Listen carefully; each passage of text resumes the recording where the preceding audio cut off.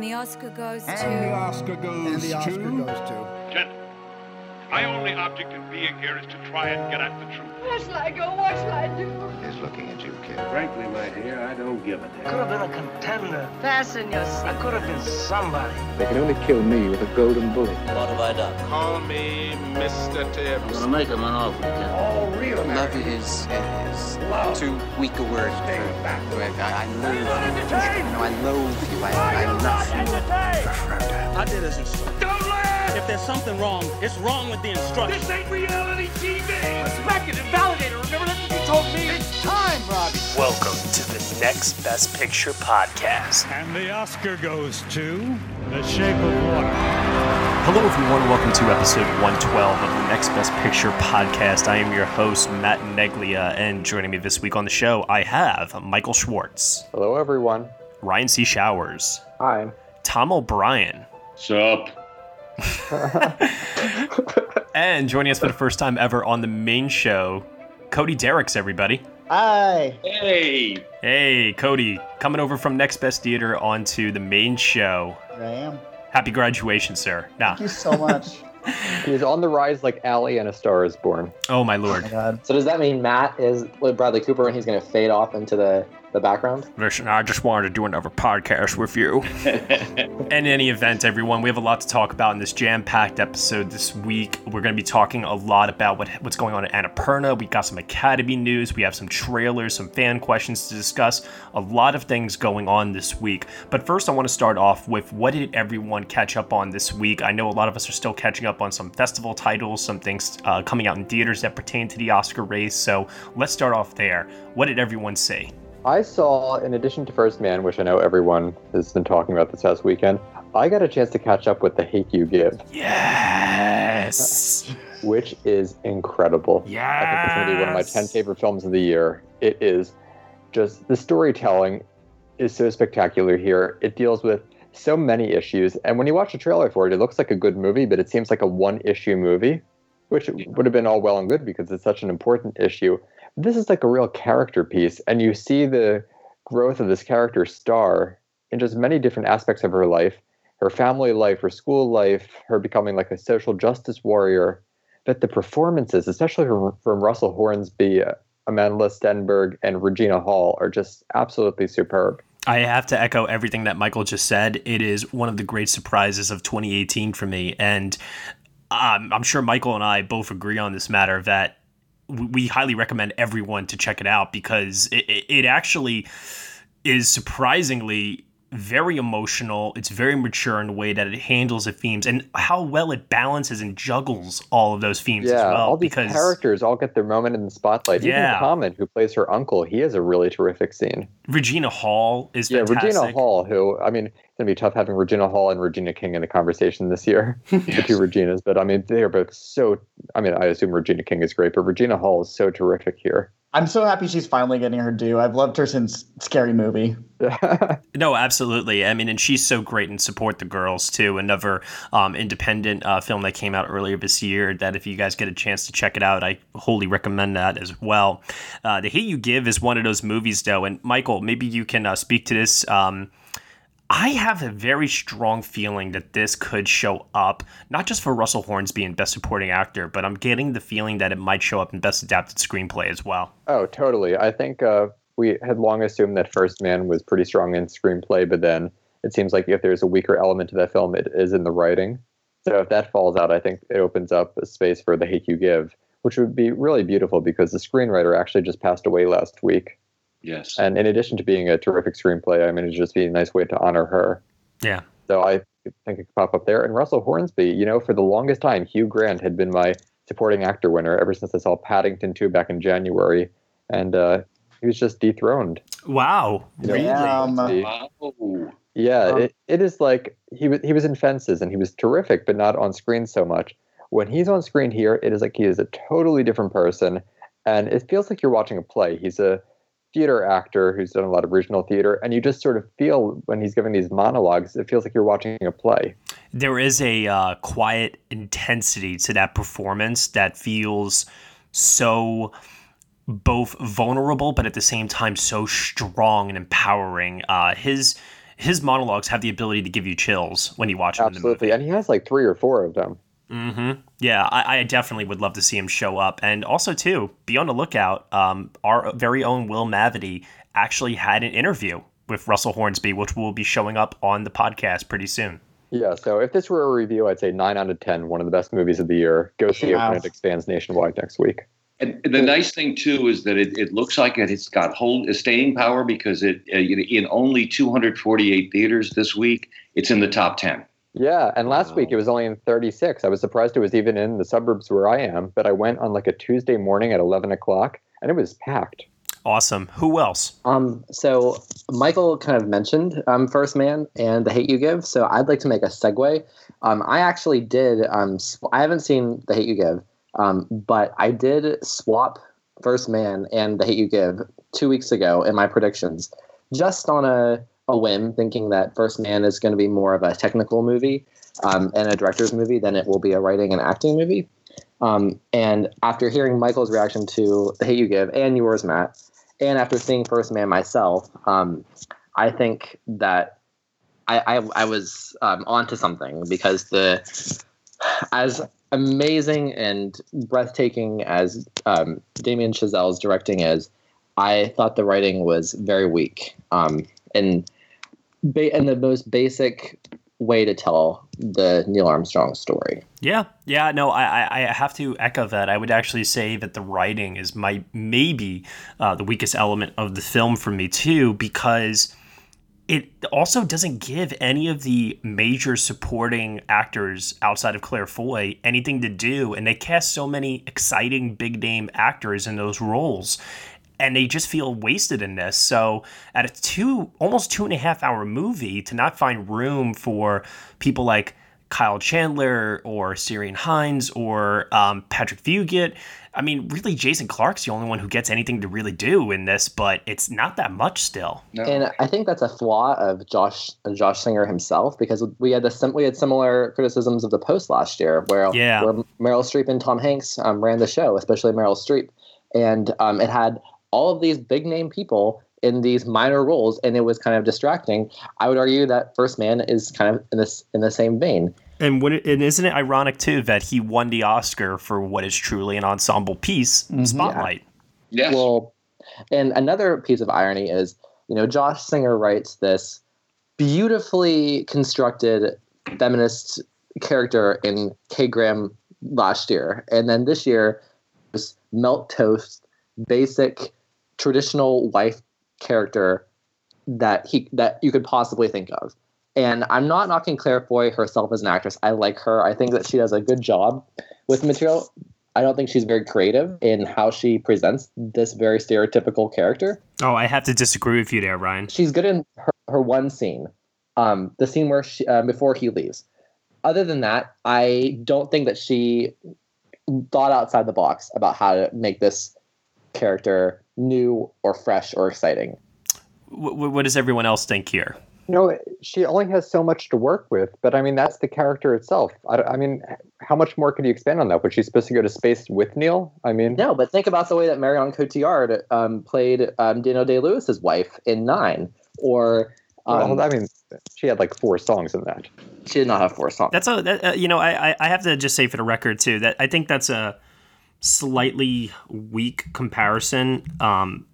I would actually argue that a better comparison in this instance to Claire Foy would be another Oscar nominee for a very, very similar type of film, and that would be Kathleen Quinlan from Apollo 13. Yeah, I mean, that's definitely the most obvious comparison because of, this whole space thing. It's been years since I've seen Apollo 13, so to speak to the 2 performances, I thought Claire Foy was great, and taking what she had with that character and adding depth that maybe I saw Ryan didn't, or maybe that's just the way I was looking at the movie.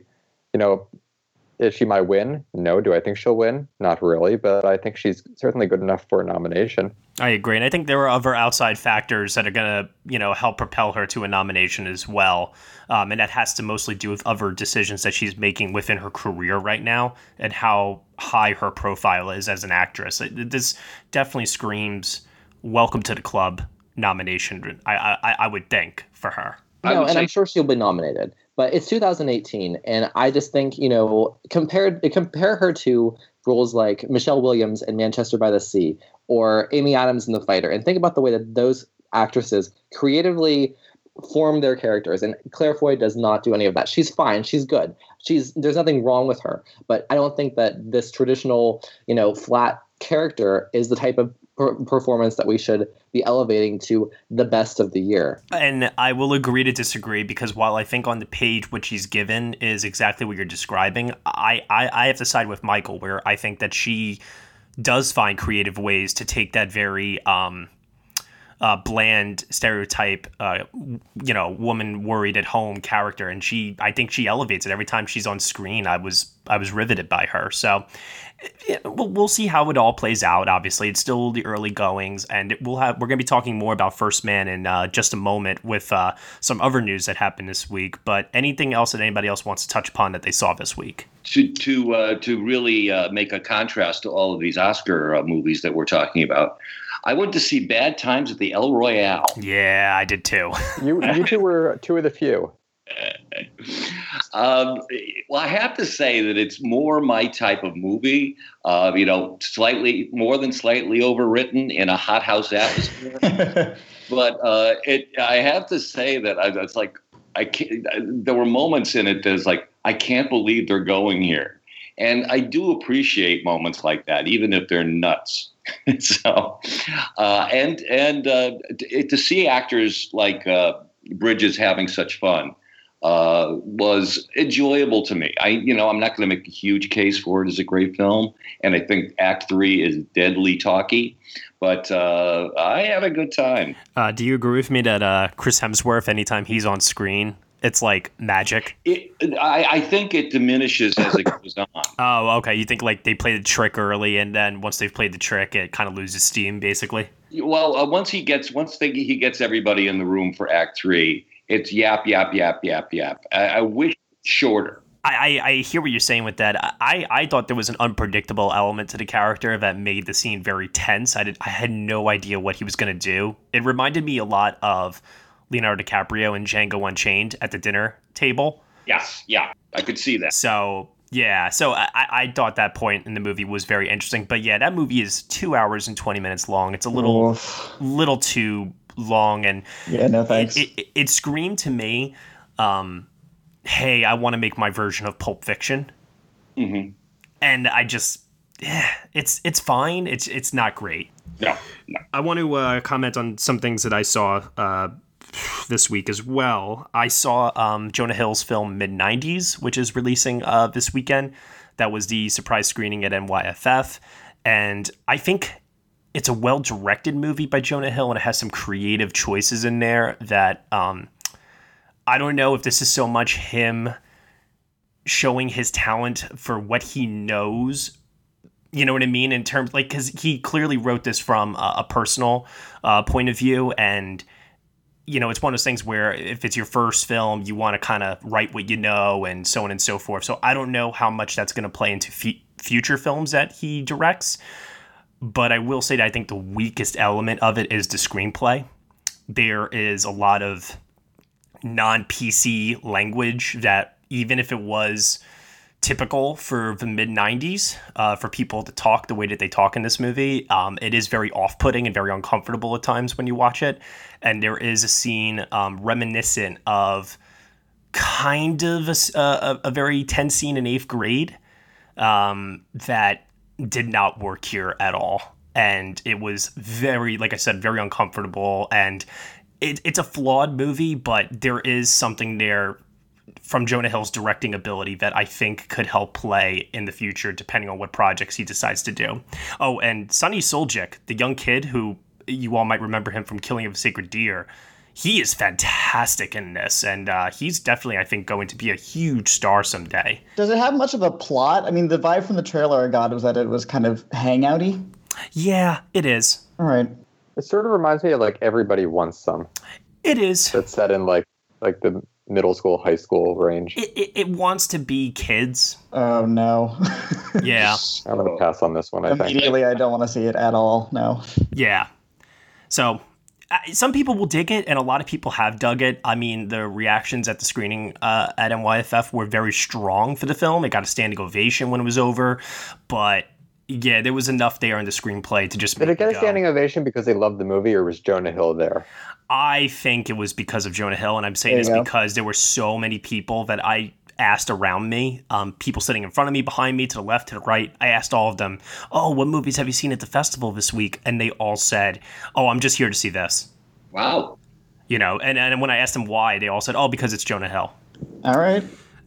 Okay, so then after that, continuing the NYFF trend for a minute here, the closing night film was At Eternity's Gate, starring Willem Dafoe, directed by Julian Schnabel, and I'm very convinced that this is not going to make a play anymore in the Oscar race. Yeah, I don't think so either. Yeah, I mean, you know, it was a little tough to tell when it premiered at Venice, but now that I've seen it at NYFF, I can honestly say things like cinematography, you know, Dafoe, I would just take it off the table at this point. It's not a bad movie or anything like that. It's just very kind of average, and it's nothing really totally spectacular. I did see foreign language film contender that's going to be Denmark's entry in the foreign language film race called The Guilty. It was a Sundance film. Mm-hmm. If you guys like single location, tense thrillers, things like Phone Booth, Buried, Lock, I highly recommend you check this one out. It's about a emergency services police officer who receives an incoming call about a woman who's been kidnapped, and the whole movie stays with his point of view over the phone trying to help this woman. It's Wait a second, really wasn't that a Halle Berry movie from like 5 years ago? And then last but not least, I saw Can You Ever Forgive Me? Which is obviously, I think, very much in the Oscar conversation for a lot of key categories this year. Everything that we've heard about Melissa McCarthy and Richard E. Grant is 100% true. When they are on screen together, their chemistry is magic. And they deliver, in my opinion, two of the best performances I've seen this year, especially Richard E. Grant. He is so firmly getting that Best Supporting Actor nomination, I think, for this. I think he might be able to win it if he I do too, actually. There's an open. I'm about to move him into my winner spot. Yeah, he's definitely in the top three, I would say, as of this moment. And McCarthy is so in the hunt for Best Actress. The only thing that could potentially derail the film, and a lot of people brought this up to me after I saw the screening, because a lot of people commented on my reactions to it. They all said, where is the buzz for this movie? Why is nobody talking about it? How is it going to do at the box office? Really? I feel like everyone's talking about it. So do I. Yeah. They are. Well, maybe people in the Oscar punditry world, but in the real world. Well, it opens they need to do a better job of marketing. Does well in expansion, I think you'll be hearing a different tune. I will say this. Let's all pay attention this upcoming spring to whatever trailers Fox Searchlight decides to put out there 9 months in advance, because they did the same thing with 3 Billboards, and then they did it this year with Can You Ever Forgive Me? And I think there is maybe some sort of a trend where they have confidence in that fall October release Oscar contender, that they released a trailer so early to help drive that buzz.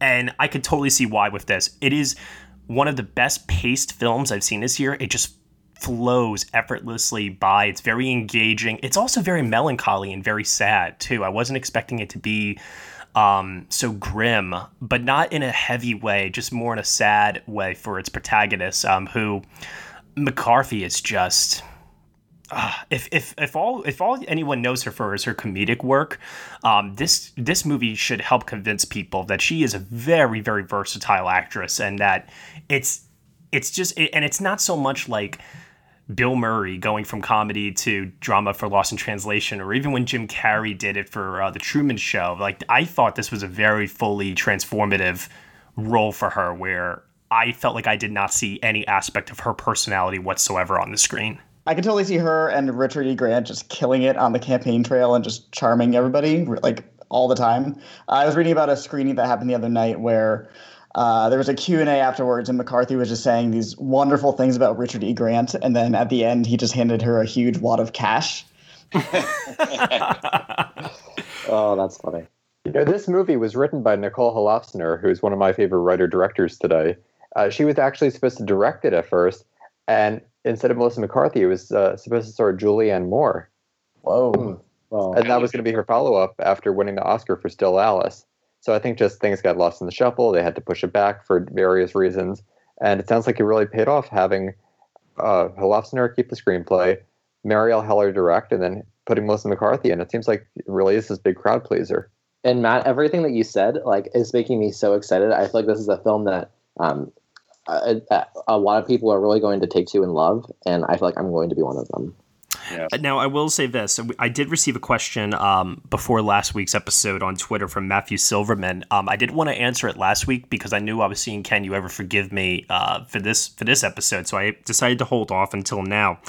He brought up a couple of points that I think are very interesting. Can You Ever Forgive Me is one of the very few films in the Oscar conversation right now that is directed by a woman.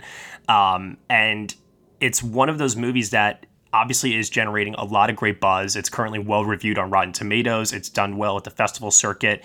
And he's wondering a lot about Marielle Heller's chances in Best Director and why there is a lack of conversation this year for other female-directed films, such as Mary Queen of Scots, Deborah Grenick's Leave No Trace, and a slew of others as well. And I wanted to open up that conversation to hear everyone's thoughts on that. I think if there's going to be somebody, it will be her. But I don't know. I just feel like the director race is really stacked with director favored films like First Man and A Star Is Born and Black Klansman. I think maybe the topic of her film isn't necessarily one that the director's branch is as open to as others. Now, I think like there's two things here at play. I think that there's two types of movies I feel like that usually get into the Best Director race. You either have to be beloved in that you're my number one favorite movie of the year, passionate support like Lady Bird, or you need to be the technical showstopper like The Hurt Locker. And I think that is what the Best Director race, I feel like in their kind of narrow point of view mind, is what they typically go for when it comes to that category. Do you guys agree? Yeah, I think that they're looking for the showy elements. But I also think when people point to Greta Gerwig nomination saying a woman can do it, yes, but she was a name. She was a celebrity, and it was a familiar name. The only female director, I think, in this possibility, and it's not an Oscar possibility, but I think the only one that's really known is Ava DuVernay, and she ain't going to get in for Wrinkle of Time. I think that I think Marielle Heller's chances ride on how that the movie really becomes a critical juggernaut, and then people will get to know her, but they still don't. And you see her name, and I don't know whether people may yet associate it with Can You Ever Forgive Me? So then it brings up another interesting question as well that has crossed my mind. Is it so much the quality of the film itself, like I said, either that technical showstopper or that passionately beloved film, or is it more so that we, on the show, for example, we just need to be better advocates? That's the thing. I was going to say, this time last year, was anybody predicting Greta to get in? I certainly wasn't. You were? Okay. No, I actually wasn't, but I was predicting the film to get in for picture and her for screenplay. So I figure, you just got to keep the buzz going.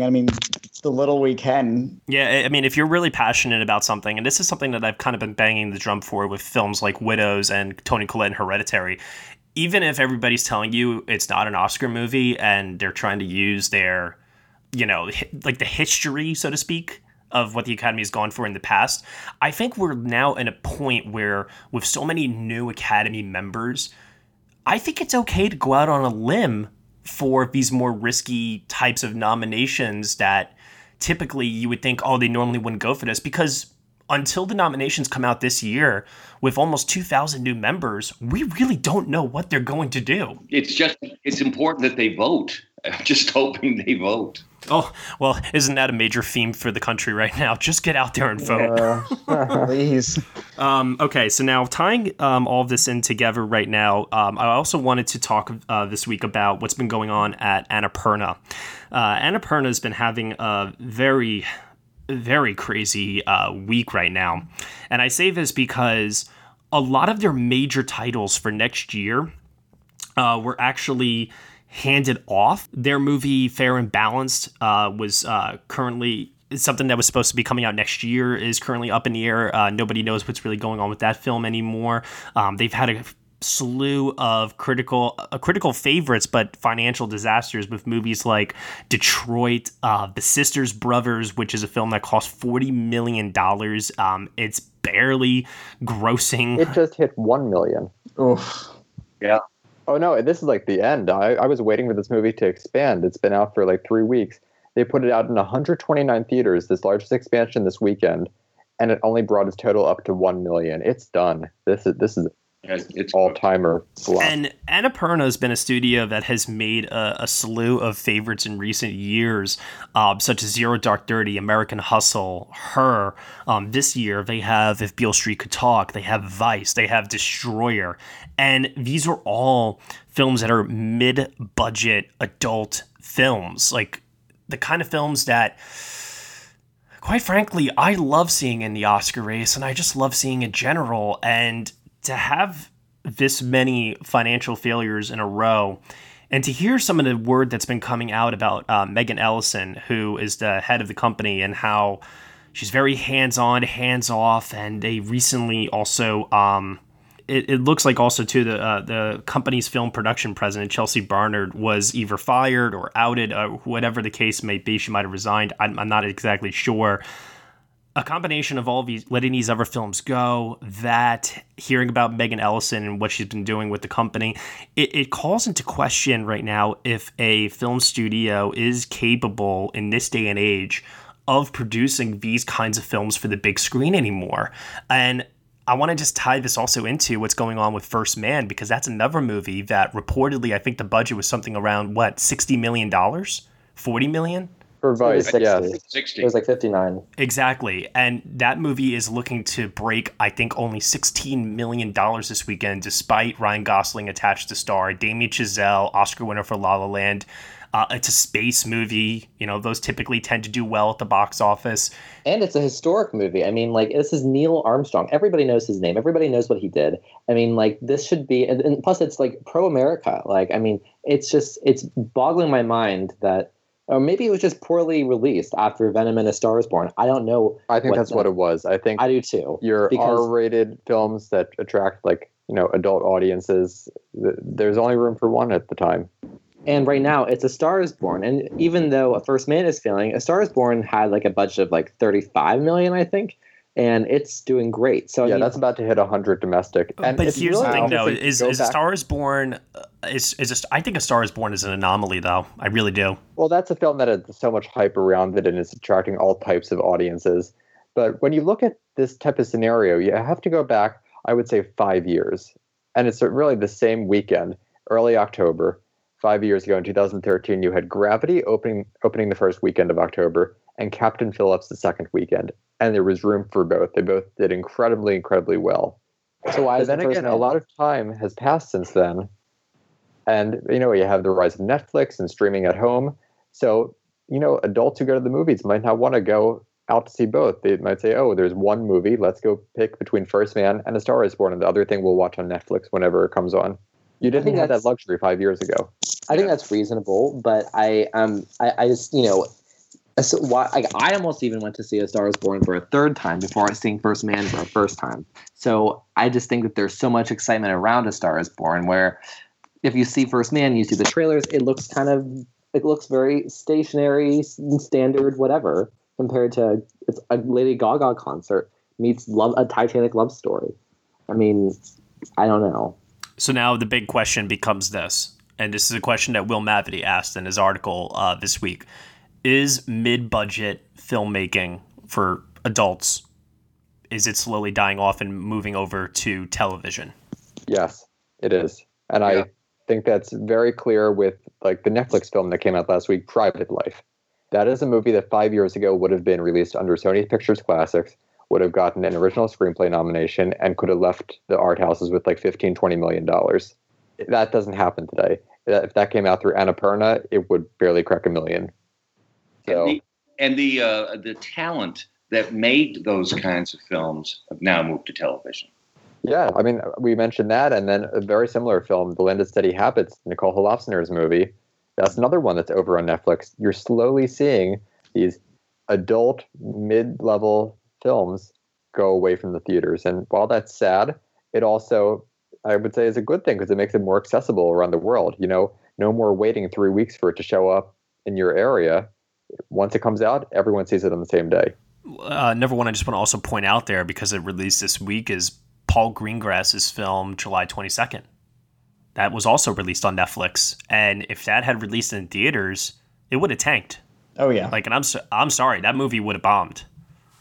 So there is definitely something there for sure, but I then look at the fact that there's so much buzz around something like Vice. Now, do I think it's going to make $100 million considering its budget is $60 million? I don't know, but it's going to be hard. Yeah. People are not going to go see a movie about Dick Cheney. I mean, can't imagine that. Like, Vice to me has a very similar tone in its trailer, and maybe it's because it's Christian Bale and Amy Adams, but it reminds me of American Hustle, which is also Annapurna, which did make a lot of money.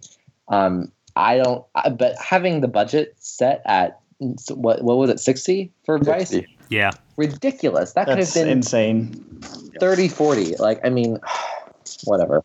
It costs more than Lincoln. And one of the arguments that Will Mabity made for a studio like A24 and why they've been able to do so well is because they keep their budgets relatively low, like in the $10 million range. They did well when they were a production company, not distributors. I mean, Ryan mentioned American Hustle. That's a movie that worldwide did $251 million, which is amazing. Right.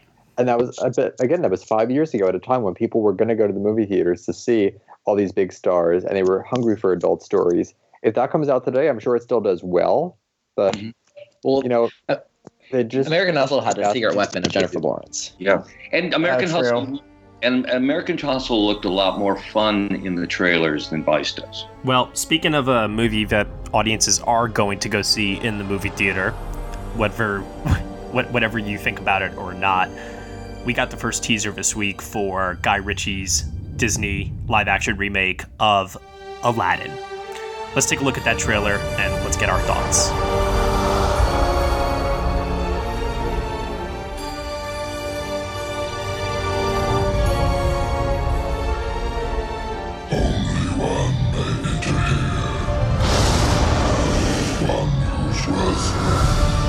Lies far within. The diamond in the rough.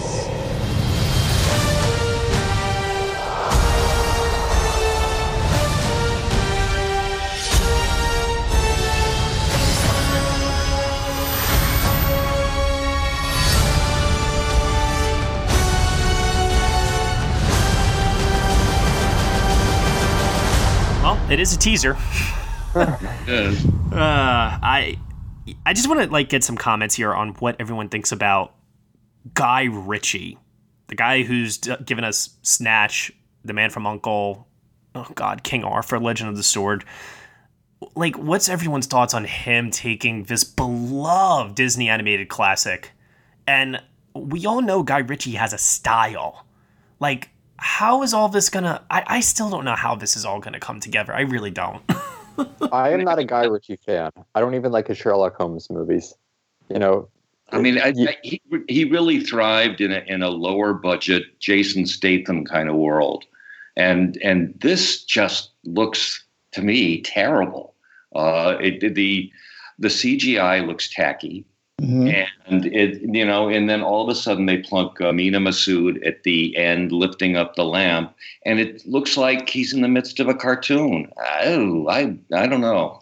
I hated this teaser. I hated it. I mean, the original is so colorful and sharp and distinct, and this just looks like mud.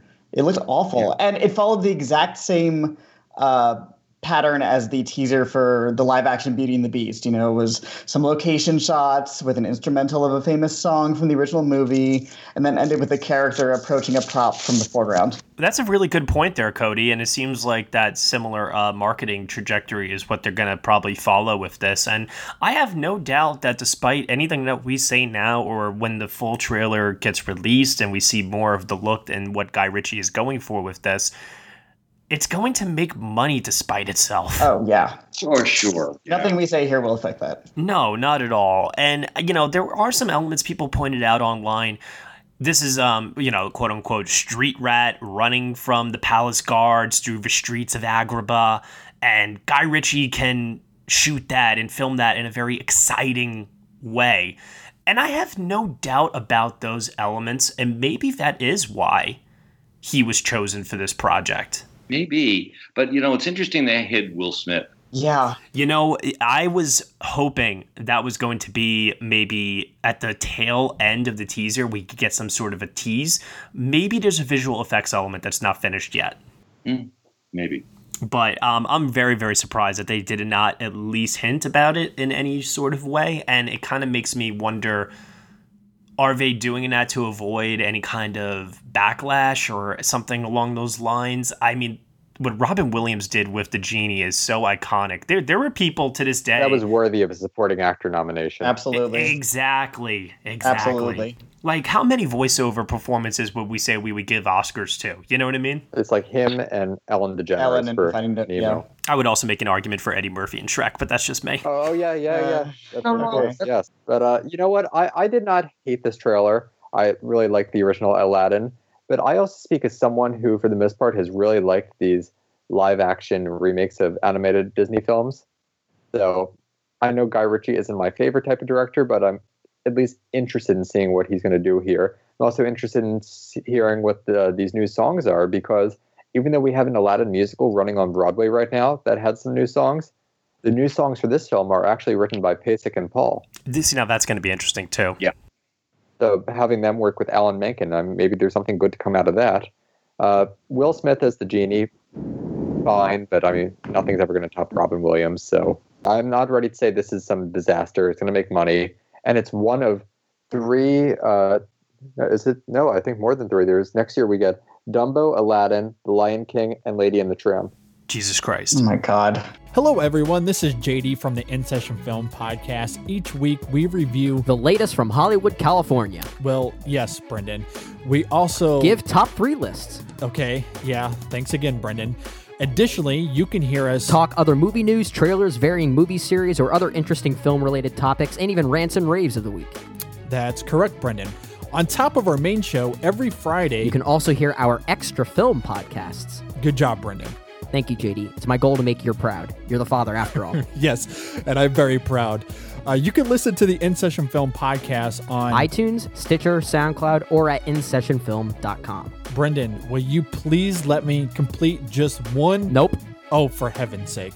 Listen to the In Session Film Podcast every Monday and Friday. Subscribe today and hear me verbally beat JD like a Cherokee drum. No. That's not how this works, sir. Hey, no, you go cry at Midnight Special again, okay? That's what you're good for. I will. You know what? And I'll do it while pummeling you. I'll do both at the same time. How are you going to pummel me? Yeah, I don't buy that. That's just how it works. Well, speaking of everything happening all at once, the Academy of Motion Pictures Arts and Sciences have announced that for the first time ever, all 9 of their shortlists. Okay, so this is foreign language film, animated short, documentary feature, documentary short, live action short, makeup and hairstyling, visual effects, score, and original song.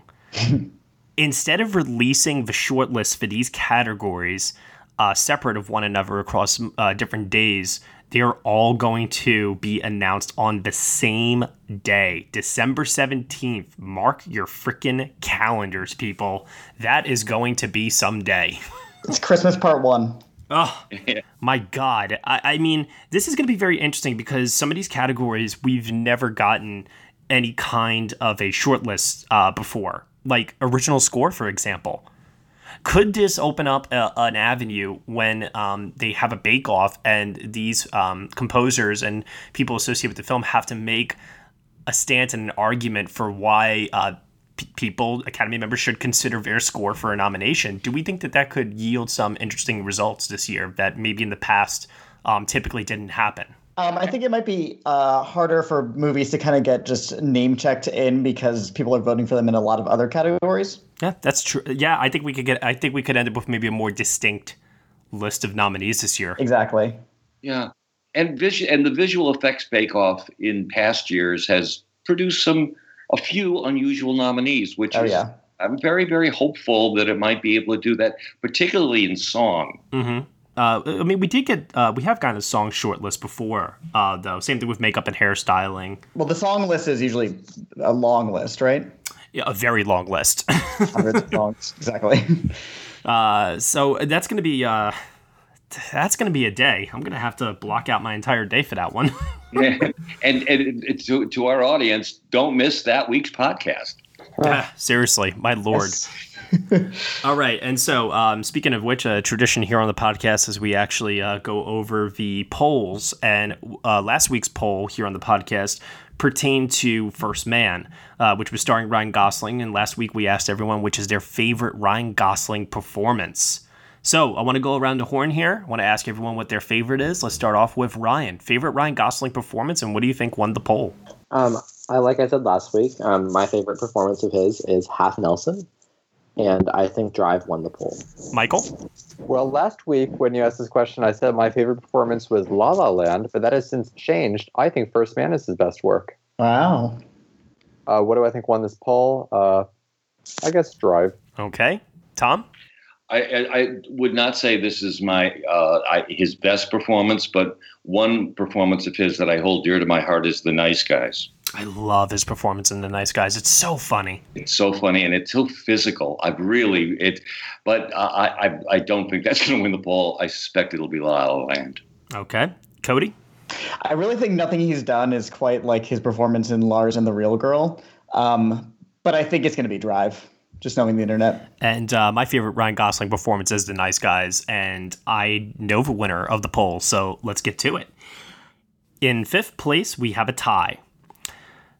With 32 votes each, La La Land and Lars and the Real Girl. Oh, wow. In fourth place with 33 votes is The Nice Guys. In third place with 34 votes is Blue Valentine. In second place with 35 votes is Blade Runner 2049. Oh, yeah.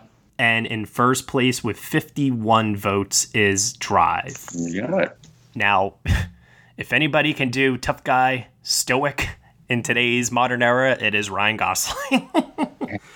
Oh, man. But I have to say, Michael, First Man, even though it didn't place in the top 5, I think a large part of that is just because not enough people have seen it. But I do echo what you say in that I do think it's one of his, when it comes to tough guy stoicism, I think it is probably his best because he's trying so hard to hold back that vulnerability that when it does come through, it's all the more powerful, I feel like. There is a scene in the movie when he's answering the phone and holding a glass. Yeah. That is just absolutely incredible. That's the moment where I thought this is just some of his best work. Well, and, he has what he does in that movie is the way he constructs his character's arc. I don't think that you really see the beauty of his work until the last third, or at least I didn't. I saw First Man twice, and it goes along just fine, the first two acts, but then to really see where he's going with the performance, I don't think crystallizes until the third act, and then it's like, wow. That's the big payoff, but I really did love some of the moments that came before that as well. But I'm disappointed that the only performance he's actually been nominated for, Half Nelson, was not even in the top 5. So shame on you. Well, he was nominated for La La Land. Oh, and La La Land. I forget about that. God. The second best. Okay, now moving over to this week's poll. Halloween, the sequel to Halloween, titled Halloween, I don't know, I've lost count at this point, is coming out this weekend. It is directed by David Gordon Green, and that is the theme for this week's poll. We are asking everyone, which is their favorite horror movie musical score? Lot of great choices to choose from here. Mm-hmm. I'm sure opinions will be all over the place. Let's start off with Michael. I'm sure. Michael, I'm sure you have a favorite, right? Let me abstain for the moment and pass it off to one of our experts on the panel. All right. Fair enough. Cody, you are the horror movie expert. What would you say is your favorite? Oh, thank you. I mean, it's obvious. It's got to be Halloween. It makes the movie. And I think, I mean, obviously all scary movies rely heavily on their score to make the scares actually effective. But I just rewatched this the other day, and it's incredible. It still gets me. Just the use of the stings and motifs. It's unbelievable. And John Carpenter is returning to score David Gordon Green's version of Halloween this weekend, hence what inspired this poll. And it's a long shot, but I would love to see him get in on a kind of Ennio Morricone veteran nomination, if nothing else. But I'm sure also the work itself will be very worthy. And Ryan, I'm sure you have strong feelings on the matter. What do you think? I do. I agree with everything Cody said. I actually think Halloween, it has one of the greatest scores ever in movie history. I think Psycho also does.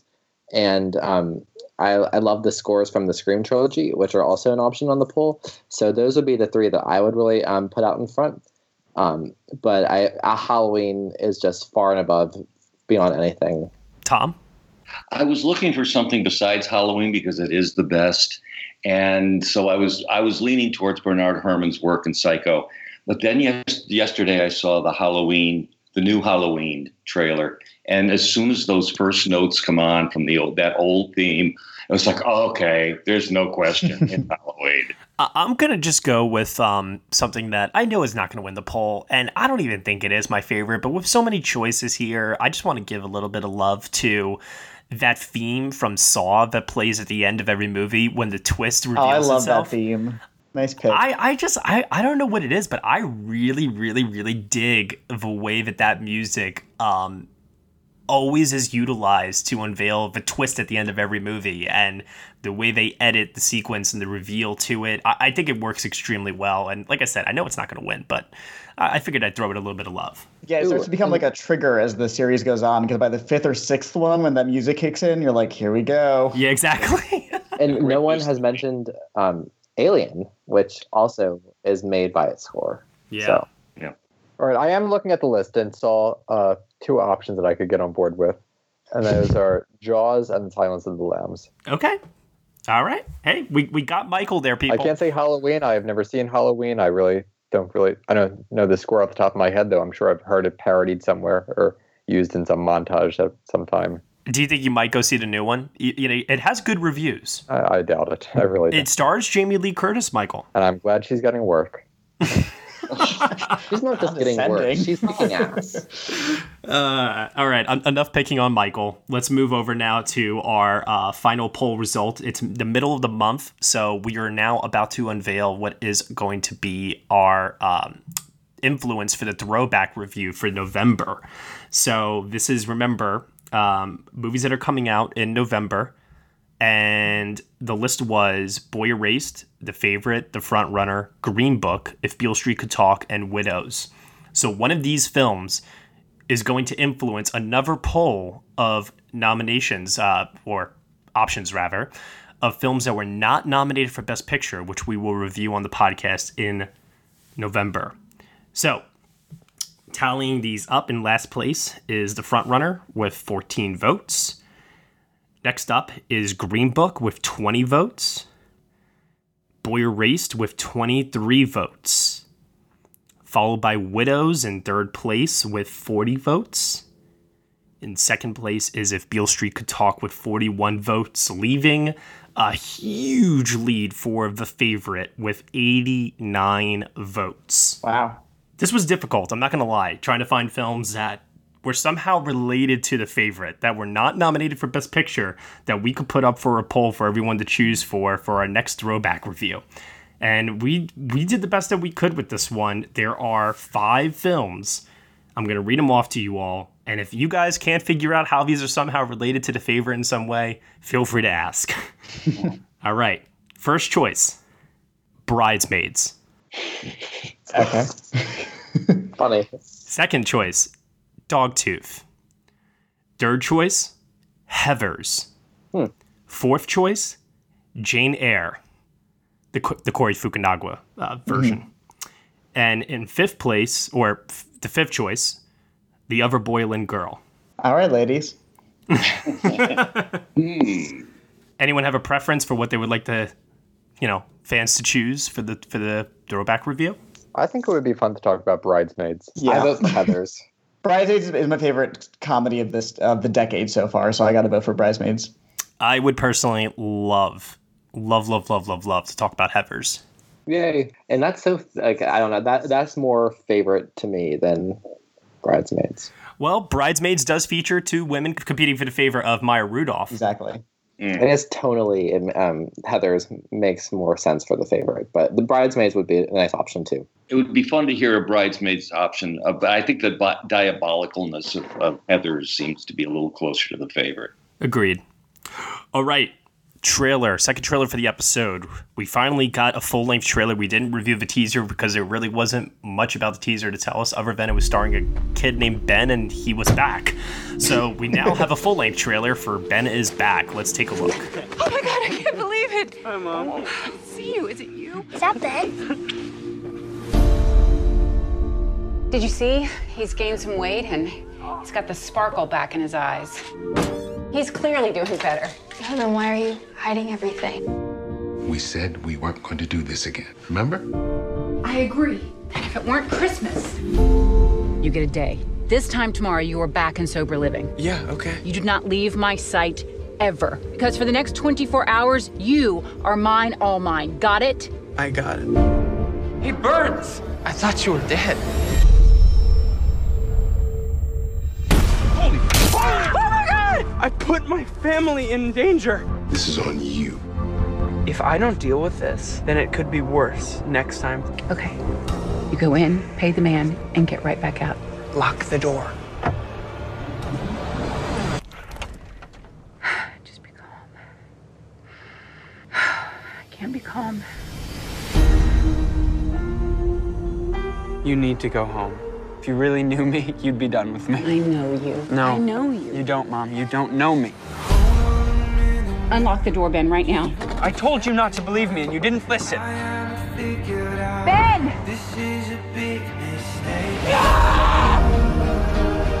All I need is for you to do me just one more little favor. I'm looking for my son. I can tell there's something wrong. You need to come home. Not without Ben. I just need you to please find my son. The things that I've done to myself and others. We can't save them, but you'll hate yourself if you don't try. Just tell me, son, where you want me to bury you. I'm not going to die. Anyways, here I am, still here. So thank you. Thank you for... Well, his name is Ben, and he is back. Back, baby. I think this looks really good. Michael, you think it looks really good, huh? I do. I think Julia Roberts and Lucas Hedges look really exceptional here. I've been saying she could break into a Best Actress race somewhere, maybe not the Oscars, but maybe at the Golden Globe or the SAG Awards. I think that makes a lot of sense. And just seeing this trailer, I'm very impressed with what I'm seeing here. She looks better here than, I don't know the last time she looked this good, even better than August Osage County, I would say. Well, I think this trailer, in terms of Julia Roberts, it shows her best and worst qualities as an actress. Like, it has that, she's great at bringing like intense emotion and just bringing down the house, and with like her professionalism, I think that's really there. But whenever her weak spots as an actress are, she can overdo it, she can overact, and whenever she's not working with good material, you can feel her desperation to work through the material, and I felt that in this trailer.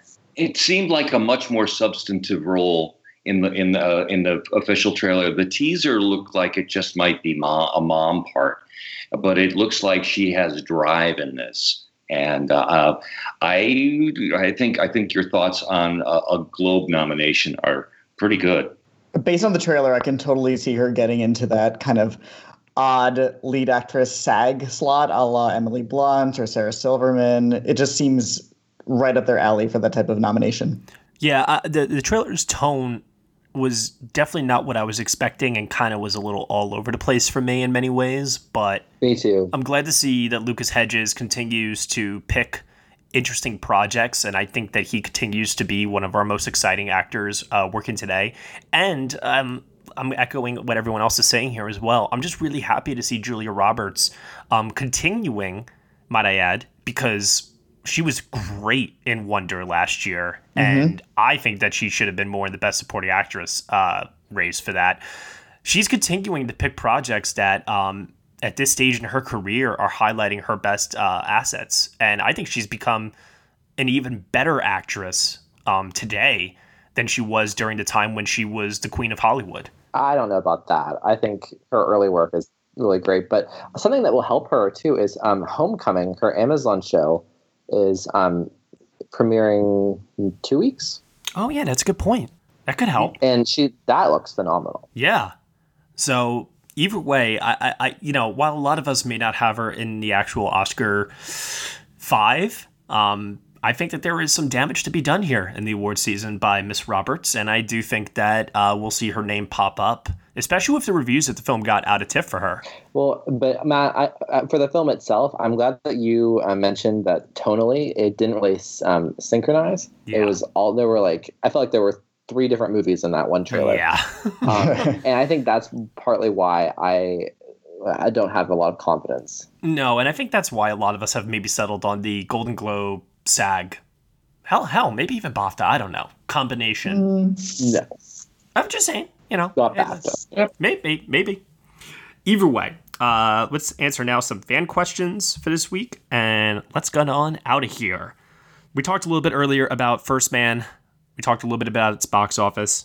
Kevin Jacobson is asking all of us, will the disappointing box office for First Man affect its Oscar chances? I said this on the review for the movie that we did on the podcast. I think this is anywhere from a 6 to 9 nomination movie, no matter what. I agree with that. I'm just trying to get it down to that point. I was at 12 earlier in the week, and now I'm at 11 because I took it out of screenplay. And I agree that after the box office this weekend, which wasn't horrific, it just was sort of disappointing considering what it could have been. I think this is still a movie that we see in picture, maybe the acting categories, director, and definitely in tech. So it's just a matter of bringing it down from that number that we thought would be so high at one point.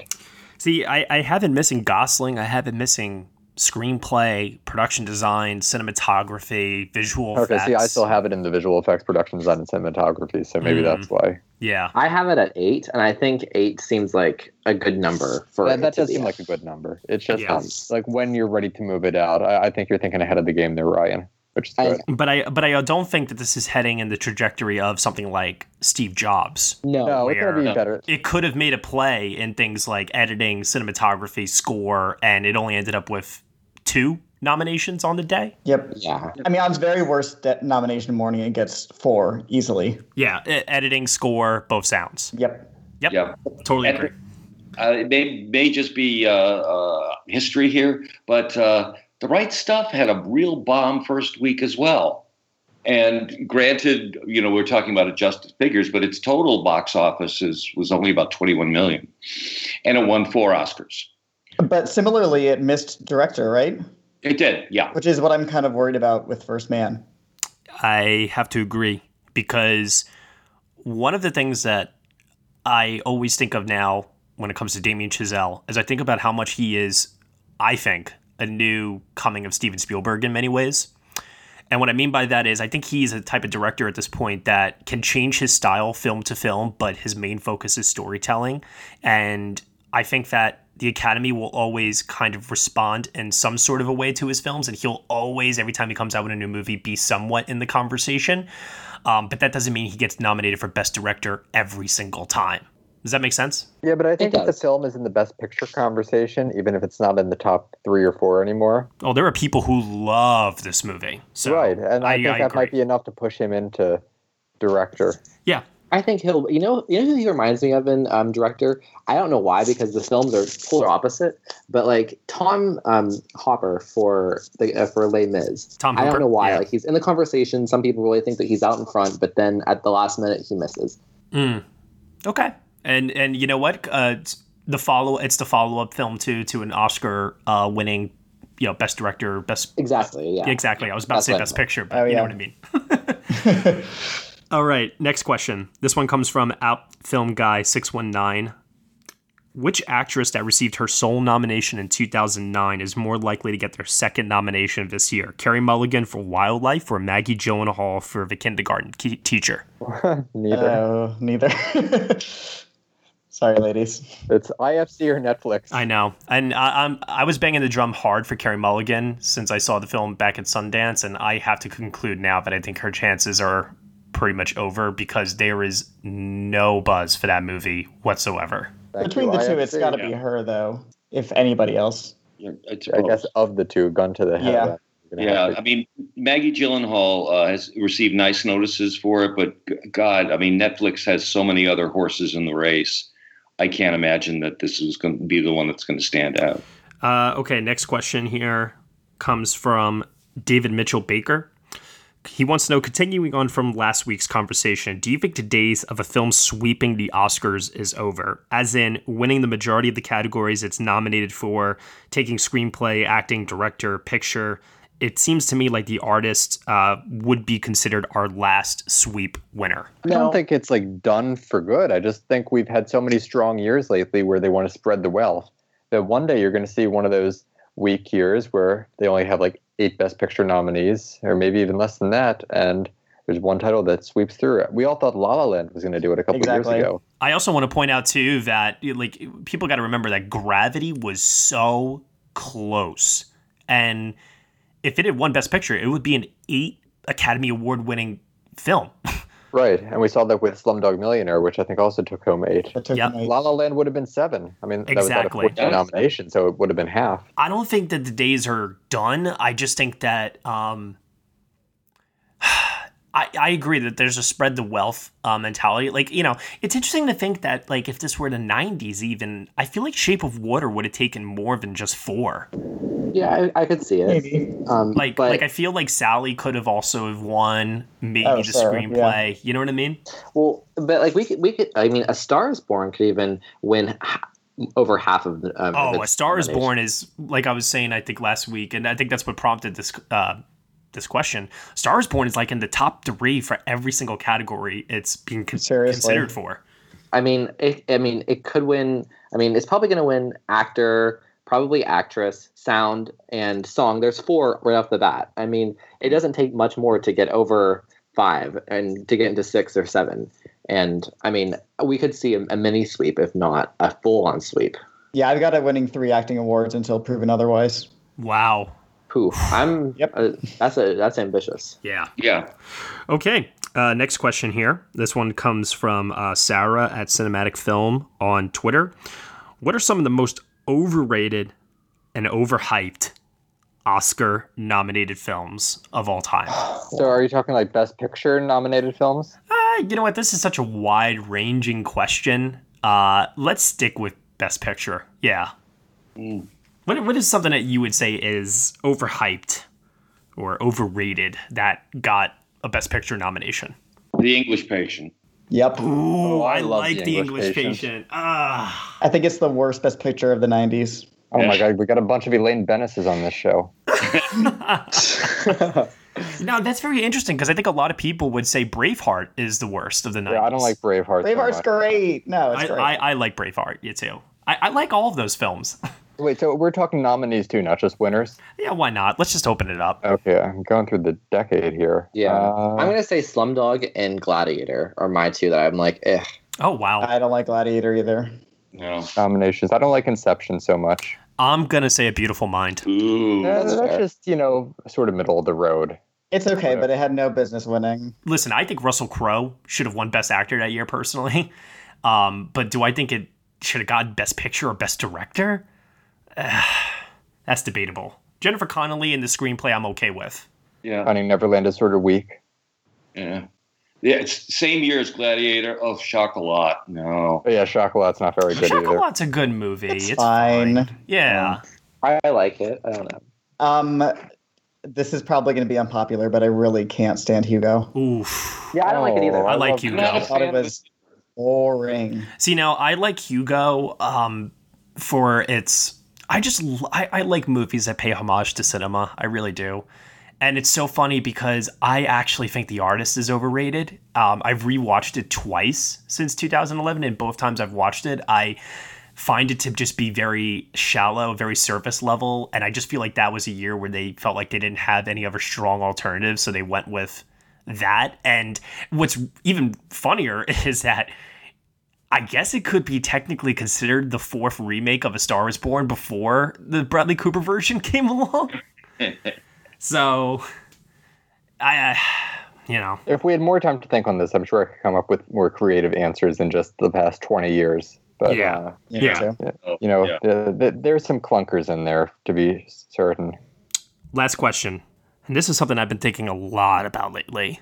And it actually kind of came back up again when I recently posted some of my Golden Globe early predictions. Ben Locker 99 asks, what do you all think about BlacKkKlansman's Oscar chances for nominations and wins? I currently have it in for 3 nominations. Those are picture, director, and screenplay. But let me tell you, I am very, very close, if I take Ryan Gosling out, to putting John David Washington in the 5. I've heard that from a lot of people, and no one's really talking about him. I mean, he's not something that out of the film that people talk about. It's Spike Lee, it's his directing, his writing, and his creative twist on this story. I thought he just had such charisma, and it was a breakout performance. I think if they sit down and watch the film, he's going to be something that they take away from it if they don't go for one of the Lucas Hedges performances or Willem Dafoe, Rami Malek, Ethan Hawke. He could sort of break through if they really like the movie. Yeah, the last 2 slots are kind of up in the air right now. Yeah, well, I think the key phrase that you had said is if they sit down and watch the film. Mm-hmm. I think they're going to sit down and watch it, and I think anyone that does sit down and watch it, I think that the ending especially to the movie is so undeniable in the passion that it will ignite in people to want to put it in for Best Picture, let's say. I think adapted screenplay, it's still my winner in adapted screenplay at the moment. Yeah. And Spike Lee, I think because he is campaigning this year, unlike other years before, and he's actually, I don't want to say behaving, but he's playing the game this year, unlike previous years. I think that he or his PR people are doing a really great job at, making it seem like he really, really wants to be in that nominee selection. And for the life of me, with so many previous winners in the Best Director conversation, and with Bradley Cooper being a newbie to the race, there is a world, where Spike could possibly, maybe, do it in director. Yeah. Well, can we just bring up one more thing about Washington? Sure. He's the only real top 10 contender who would be a man of color for the lead actor race, and you can't say that about any other of the 4 races. Everyone else has at least 2 or 3 people of color contending. Lead actor is pretty white. That's a really, really good point. Good point. That's true. And I also wanted to say, too, for the record, I think a lot of us might be, and I'm saying this as someone who didn't like the film editing in the movie that much, because I thought the movie had some pacing issues. Totally. But I do think that we could be sleeping on it getting a Best Film Editing nomination, not for its pacing, but just I think of the floating heads scene during that wild speech, and I think of the scene at the bar where they're doing the dancing and the band is playing, and there's a lot of other moments in the film where I think the editing shines through in a creative way that might catch some people's eyes. Maybe. We'll see. I think they're running a very smart campaign for an August release.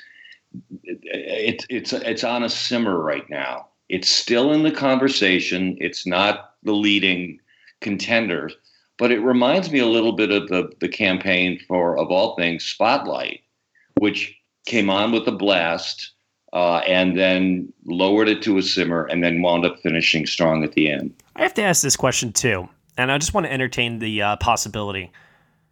Does anyone else here think that from a historical significance, the themes, how well it plays possibly on screen or how entertaining it is, but also at the same time feels important? Has anybody considered the idea that BlacKkKlansman could do well in a preferential ballot for a Best Picture win. I don't think it'll do well in a preferential. I think it could be okay. I mean, depending on the campaign. But I think so many other things have to fall into place. And you have to remember that for as liberal as the Academy is, there's still their share of Jon Voights in the Academy. And Clint Eastwood's. But you need a consensus here. That's not going to cut it. Well, Matt, you started out the question by asking about Golden Globe predictions. I don't think BlacKkKlansman is going to do great with the Golden Globes.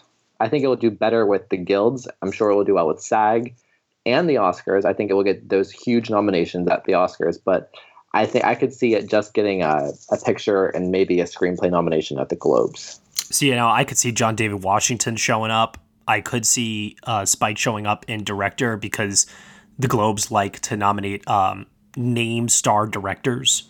They do, but they also have a blind spot. Okay. Yeah. Get Out last year, for instance. I mean, that wasn't even nominated for screenplay.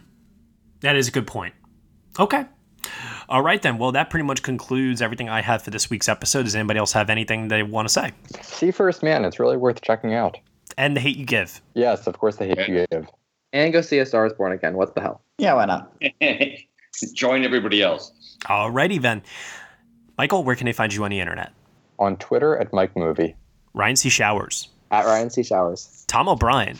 On Twitter at Thomas E. O'Brien. And Cody Derricks. I'm on Twitter and Instagram at CodyMonster91. And you can find me at Next Best Picture. Thank you so much, everyone, for listening to episode 112 of the Next Best Picture podcast. You can subscribe to us on iTunes, SoundCloud, Google Play, Stitcher, TuneIn, Player FM, Acast, and also on CastBox. Be sure to leave us a review on iTunes. Let us know what you think of the show. We really appreciate your feedback, your support. Write us something. Let us know what you think. Seriously, we're almost up to 100 reviews on iTunes, so I would really, really appreciate it if you guys could go on there and say something nice. Something nice. I want to preface by saying that. And also, too, if you're feeling very generous, head on over to our Patreon, where for $1 minimum a month, you can get some exclusive podcast content from us over here at nextbestpicture.com. Thank you so much for listening. We shall see you all next time.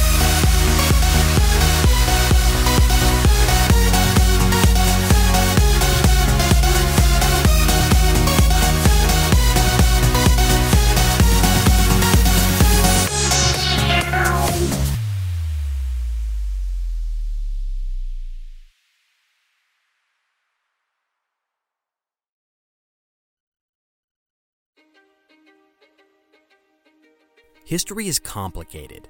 The story of human progress is long, messy, and riddled with controversies big and small.